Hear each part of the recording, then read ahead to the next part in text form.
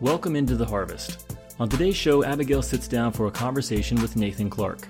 Nathan is a local evangelist, church planner, and urban missionary in San Antonio. He and his wife Allison have been actively sharing their faith and making disciples over the past 4 years, even when Nate was working as a full-time chef. He has a passion for sharing the good news of Jesus with the lost, but also for equipping and mobilizing believers to represent Jesus in the everyday places of life. Hope you enjoy the conversation. So I am here with my friend Nathan today. Hey. How's it going? Good. So I'm pretty excited to just be able to get time with you. I remember pretty clearly when I met you. I think it was the first time I met you, but we were doing a ministry sort of training, and it was with a bunch of like very traditional church-going people. And by about halfway through, all of their eyes were like really, really huge, and they all looked very scared, and they wanted to run for the hills, and I was starting to sweat really profusely. And you got up. You're kind of like a sort of alternative-looking dude who got tattoos and stuff. I'm like, oh, what's this guy going to say? And you just like brought it to that crowd, and you like just nailed some serious like vision about what we were doing and called as Christians, and I just wanted to like throw out my amen from the back. I was like, this is a cool guy. And since then, I mean, we've known each other now for a while. I've learned that Nathan always wears a cat shirt. Pretty much, yeah. Out of the 14 shirts I wear on a regular basis, I think 10 or 11 are cat shirts, yeah. Definitely kind of my go-to wardrobe. Yeah, I really appreciate it because I really like things to be stable and predictable. So I really like that little fact about you. So I just needed our listeners to know that. But what's really more important is what I see as a really kind of unique perspective that you and your wife have in the ministry that you guys are doing here in San Antonio. And in the ministry that my husband Brett and I are in with No Place Left, which is how we know you. But I really thought that our listeners would benefit and appreciate just kind of some of your story and kind of how you came into doing sort of church and alternative and outside normal wall ways. So so I guess I'll start with like my 1 minute testimony. Please don't time me because it's probably like 1 minute and 14 seconds that goes for you two listeners. So basically there was a time in my life whenever I was really angry and angsty and hurt. My heart was really filled with hatred, mostly surrounding the fact that my dad wasn't around. I grew up in rural southern Iowa in the middle of nowhere in a very small community. So my life just really sucked. It did. And then when I was about 16, I met this guy named Ben. Not Ben Hanna that we know. This was back in Iowa. Okay. But I met this guy named Ben, and Ben was nice to me for no apparent reason, and he was genuine, and I couldn't figure out why. And I just always heard this guy talking about Jesus, and I'd heard that name often enough. My grandpa was a pastor and stuff, but anyway, so for whatever reason, there were some things in my life that didn't suck. So sitting in my room by myself one night, and I looked down, and there was this Bible that my grandparents had given me when I was like 8. So I stuck my finger in it and said, okay, God, prove to me you're real. Landed on Psalm 62, verse 6. He only is my rock and my salvation and my defense, and I will not be moved. So God really touched my heart right there and just laid it out for me, everything that he had to offer with me. He addressed every worry and fear and everything in my heart. So, so I chose to trust in him and trust in Jesus. Fast forward through a lot of stuff. About 8 years ago, Allison, who was just my fiance at the time, and I moved down here to San Antonio, and I definitely went through many years of a wish-washy life as a believer, attending church, not attending church, focusing more on my career than I should have.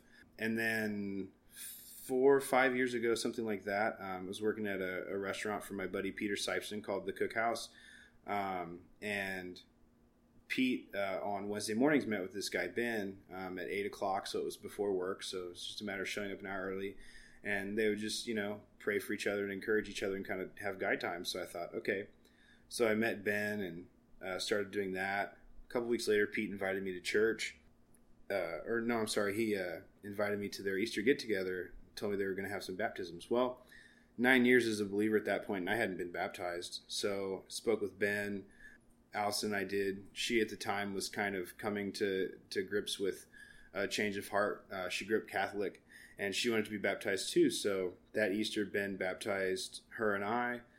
We started attending church with River Fellowship, which is a house church network here in San Antonio. And God very quickly unlocked a teaching gift in me that I didn't really know I had. Wow. That's, I think what I love most is that your story kind of unfolds very naturally in that you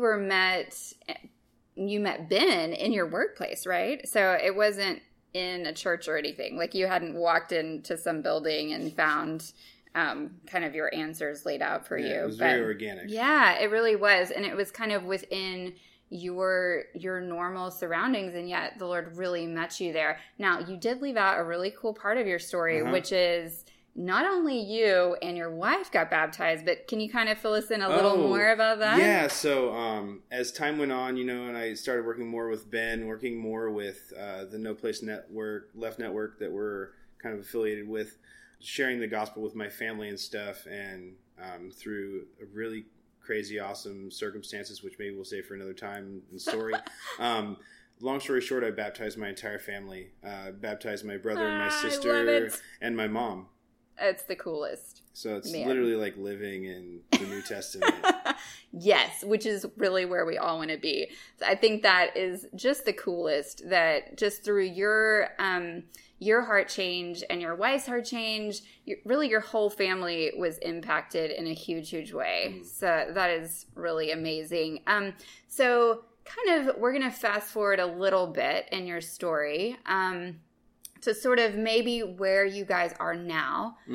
So you and I did meet through No Place Left, and we have a lot of tools that we've learned through them. And then now you guys are doing Apartment Life, which is a different ministry. And you're kind of incorporating maybe the tools of both in there. And so I would maybe tell our listeners sort of what your ministry looks like now. With Apartment Life, basically my wife and I live in an apartment community as missionaries through the vehicle of fulfilling a sort of a secular business need.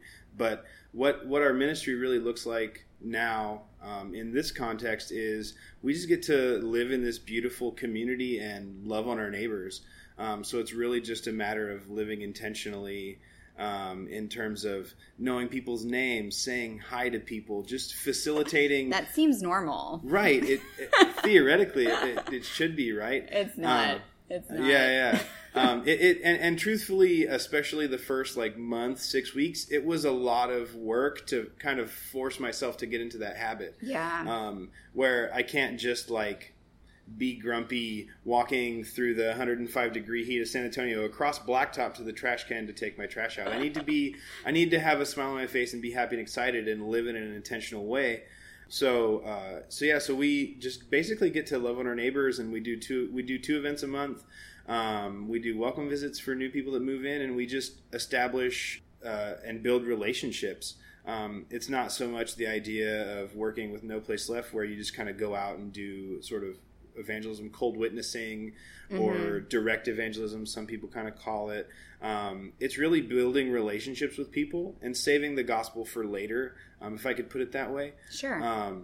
It's really just becoming friends with people and meeting them where they are, as they are, how they are, and then, just waiting on God to facilitate things, waiting on the Holy Spirit to work and move, and allow us to introduce them to Jesus at some point.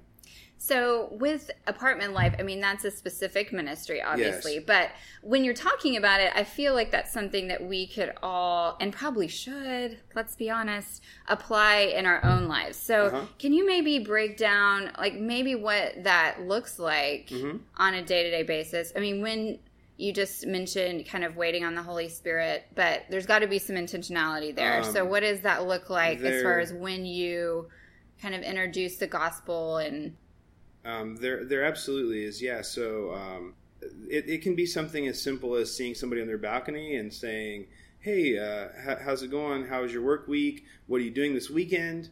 And generally the cool thing is that when you take the time of day to talk to somebody in a normal way, then they'll generally respond back to you, even if it's just for the sake of common courtesy, and say, what are you doing this weekend? And then I can say, oh man, well, I'm just kind of hanging out on Saturday. It's kind of my rest day. And then tomorrow we're going to go to church and read some stories of Jesus with people. It could be something like that. Or, if as we open up our lives to people, sometimes people are really hurting and like going through a tough time. And then it's an opportunity for me to say, hey, I used to have a lot of tough times, and this is what got me through it. And sort of, telling my story from that caveat. But basically it's just allowing yourself the space and freedom to just live life next to people, live life with people, and just being there for them. If somebody was a big fancy theologian, they would say something like being the Imago Dei. Whoa, dude, which is no. Yeah, don't too much. Even. Yeah, too much. But basically, I'm sorry, listeners. I can't believe you just did that. No, it's completely a joke. But really, it's just us getting to love on people where they are, as they are, the same way Jesus did whenever he was here on earth. The same way that he met the Samaritan woman at the well where she was. He didn't pass judgment, didn't do anything. He just said, "Hey, what's up? Can I have a drink of water?" And the conversation progressed from there. Yeah, he met her where she was, and then he kind of he turned the conversation quickly to spiritual things. Mm-hmm. Like they were talking about water, and then he was like, JK, spiritual water. And then it quickly turned to him pointing her to himself. He revealed himself to her. Yeah. So it's a great story to look at as far as how we can do that. It sounds really fancy, biblically speaking, but really, you're so right that it can be done just on a daily basis if we are intentional about it. Absolutely. And if I could maybe give another example of that. So our friend Brittany, we were talking about her earlier. Yeah, she's awesome, guys. So our friend Brittany, she was talking with us the other day at House Church, and she was telling us she wants to meet her neighbors, and she didn't want to really go about it the way that we kind of do with cold witnessing and stuff. And so we asked her what she wants to do. She says, I want to take my neighbors some cookies. I want to say hi, and I want to introduce myself and let them know, hey, I've lived here for like a year and I don't know anybody. And so we told her just to do that. And she did. She was met with 3 somewhat distinct responses. Some people she could see look at her through the peephole, and then they locked the top lock and disappeared. Yes, been there. Some people cracked the door open, had the courtesy to listen to her, took the cookies and closed their doors. And then she had some people invite her in, which, in Luke chapter 10, kind of think of that as a house of peace or a person of peace. One family was a family from, I think, Nigeria, and they're saved. And then another family was a Thai family, and they're not Christian. So just by Brittany choosing to kind of go and awkwardly tell everyone, if I can plug an article you recently wrote. Thank you for that. I didn't tell him to do that, everybody. She didn't. But it just kind of fits, right? Because Brittany definitely she's not a super social person, but she just wanted to do this. She's definitely an introvert, She just had this heart, I want to meet my neighbors, and I want to get to know them, and I want to build and establish relationships. And she did, and that's what God did. Yeah. And now this guy, the most exciting, I think, is the one guy that just kind of cracked the door, took her cookies, and that was it. Because now every time she sees him out on his balcony having a smoke, she can come and say hi. She sort of has that foot in the door with him of just being able to say, hey, how's it going? How's your week been? Or something of that nature. And it's just, I think, a really great kind of thing of how we can all be, of just it's as simple as pecking on a door, saying hi, introducing yourself, and giving people cookies. Yeah, and it doesn't have to include baked goods. It can really, we have found ways to, we see people carrying in groceries, we help them carry them in, those types of things too. So if you're not a baker, you don't have to, I guess you could bring baked by the grocery store cookies. But I think what you said is so good and true in regards to our neighbors. We have a real special relationship there because it's not weird that we're there. Mm-hmm. You know, like Brittany lives next door to this guy, so it's not like she's stalking him for a church or something. Like, she has a legit reason for being there, and she can just slowly be a part of his life if that happens. And so when people don't just immediately say, I'd like to be saved, you know, we can continue on in that relationship with them. And that's a really cool opportunity we have as believers when we start to look at the people around us as our own special mission field, which you brought up Luke 10 earlier, which is if you're not like one of those people that just spouts out a chapter in the Bible and knows exactly what we're talking about. In Luke chapter 10 is where Jesus sends out, is 72. That's the right number. Yeah. So Jesus sends out 72 people. But so you backtrack a little bit in chapter 9, Jesus sent out the 12. And then they sort of, you know, people heard the news and responded and came. And so there was a multitude, like, I can't remember off the top of my head, several hundred, I believe it was, people that had responded that were there. And then Jesus selected 72 of those people to go into all the towns that he was about to go into and sort of give them a heads up. And so I just think about, and I've always kind of thought about, what about the other like several hundred people that were there that Jesus didn't pick for this specific task? It was awkward.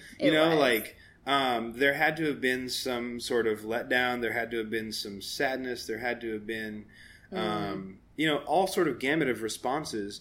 But I feel like more than likely there were probably plenty of people from that group that went and did what Jesus told the 72 to do anyway. Like, even if that was just like going to their neighbor's house, or maybe they swung by the well to get some water and he told people about it.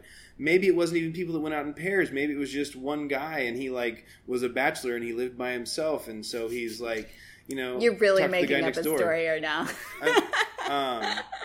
But it's a good one. And I think you're so, I've never really thought about those other people, and I really love this idea that they had to have responded in some way too. And we've also talked about the demoniac before as well, that, you know, Jesus, that guy wanted to follow Jesus, and he was like, no, go and tell your friends and family. And so he did.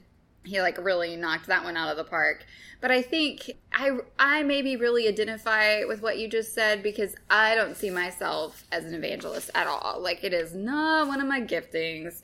And so I love the challenge there, that just because that's not something that I've been specifically gifted with the Holy Spirit, that I am not still responsible for my community and my friends and family. So that is a really cool thought that I had not really pondered before. But I think really we can all, and we've talked on our podcast before about the Great Commission and how it's for each of us. So as I take that challenge more and more, and as I look at my surroundings and the people in my life, what would your advice be, kind of off the script, as far as where do we start? Like, who do we start with? It's still scary to knock on the people next door's door. Yes, it absolutely is. If you're more comfortable with people that you know a little bit better, doing that at work is a great way to go. You know, whether it, you know, whatever kind of work environment you work in, I think, you know, you can just like, I mean, you know, you mentioned swing by HEB or whatever, or Kroger's. I don't know where all y'all are listening from, but what's your grocery store? Yeah, swing by and grab a coffee cake or something, or, you know, swing by Starbucks and get a carafe of coffee and bring it in the morning with you, and just use that as a platform. If it is with your neighbors, it really is just as simple as pecking on their door, and if they just look at you through the people, I recommend waving. It's a good practice. But yeah, a good place to start is just anybody that you feel like you have even a little bit of a relationship with. And, you know, again, it's not so much like just jump to the gospel. It's more so get to know them and like talk to them. They're people too. This idea of relational credibility, if you will, that you can build with somebody. And the cool thing is that when you've established a relationship with somebody, you sort of earn the right, if I can say it that way, to share your faith. And the great thing is even if they don't respond positively or even if they like don't respond at all and they just kind of blow it off, the great thing is because you've taken the time to build a relationship there that goes beyond just your faith, that leaves you space later on to continue to share and continue to plant seeds in their life. Yeah, absolutely. I like the idea of credibility in the sense of, I mean, it really is credit. Like, you're building credit with a person. It's like putting it into the bank of you're loving them and putting money into their like love bank. Ooh, super cheesy. I just said it. Take it back. I'm sorry. Anyway, but it's true. And that, I mean, this past week, I spent 5 hours. I totally put it on Instagram, so I'm sure you guys saw it, with a new Muslim friend. So those 5 hours totally gave me the ability to share the gospel with her. She did not accept it, but she went away from that being like, we are sisters now. I mean, it was intense. We definitely are, because I don't spend 5 hours with a lot of people. But I for sure know that by giving of ourselves and maybe not getting something in return right away is an excellent way for us to build that credibility to share Jesus with them, which is our ultimate goal. Which reminds me of something that Brett specifically requested for me to ask you, and we have a little more time, so I'm going to ask. Okay. So he says that he feels like you have a lot of like hardened people on your roster. Like, you have like not the easiest bunch of disciples. Definitely. I would agree with that, which is kind of how I like it. I know. So you guys, you need to know that Nathan is down there with the rough bunches of the world. And we won't necessarily, come on. We won't go into like detail about them. But what Brett thought people really needed to know was just how do you stay encouraged when the people that you're investing in maybe are not responding with the fruit you want them to? Sure. So the reality is Jesus said this: those who aren't sick don't need a doctor. So the thing is the same way Jesus did. Sometimes if you want to find people that want the light, you got to go somewhere that's dark, right? Yeah. That's just sort of like kind of basics. Easier said than done, I think. Oftentimes, I think a lot of times, for very valid reasons, people can be scared of going into places. But to get back to your question, staying encouraged, really, for me, the reality is that whether people respond positively to the gospel, whether people are sort of dealing with being the third type of soil, if you're looking at like Mark 4 and Jesus talking about the sower and having these problems in their lives that creep up and choke out the word from coming to full fruit. On our end, as being disciple makers and discipling people, it's much more about just us being obedient and trusting God. If I'm trying to pour into a disciple and they're continuing to go back to old vices and substance abuse and what have you, that's not on me.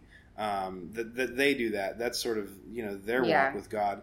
But what I'm doing from my end is listening to God and being obedient and discipling them and praying for them. But also too, little scripture reference for you guys. Galatians chapter 6 verse 2, Paul talks about how we should bear one another's burdens, and so fulfilling the law of Christ. I think that's tremendously important because we all go through different seasons. Some of us deal with depression, some of us deal with anxiety, some of us deal with substance abuse, some of us deal with staring at our iPhone too much. There are all these things in our lives that can take away from our time with God in very different ways. But the reality of it is if you're not willing to trudge through the mud with your disciples, then they're probably not going to be willing to climb the mountain with you. Nice. That should go on a shirt. I like it. We need to trudge through the mud so they'll climb the mountain.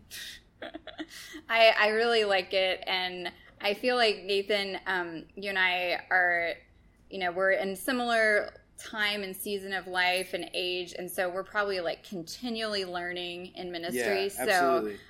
So we'll definitely have to talk again, because I'm sure you'll have some words of wisdom for us in the future. Mm-hmm. And I've really enjoyed this conversation. So thanks so much for taking the time to chat with us at Into the Harvest. Happy to be here. Yeah, and so I'm going to end off with a question. What non-Bible book have you been reading lately that you really liked? It doesn't have to be spiritual. Okay. I guess the last 13 years as a career chef, now transitioning out of that, but I really love cookbooks. So, oh wow, yeah, nice. Go figure. I really like Pok Pok by Andy Ricker. He's kind of the chef that brought what we think of as traditional Thai food, like real Thai food, to America. His book is great, and it's packed with stories in addition to the recipes, kind of stories of how he came about developing the recipe, the people he met along the way. Cool. Beautiful pictures, yeah. Fun. Thank you. We like to keep our vision broad and on all levels, so I like to add in something extra. Okay, thanks guys for listening, and thank you, Nathan. We will be back in touch with you soon, I'm sure. Thanks so much. Bye. Bye, guys. Thanks for listening to the podcast. You can help us reach more people by going to iTunes, subscribing, and leaving a review. And if you like what we're doing here, tell a friend about us. In an age of social media, word of mouth is still the most powerful way to spread the message.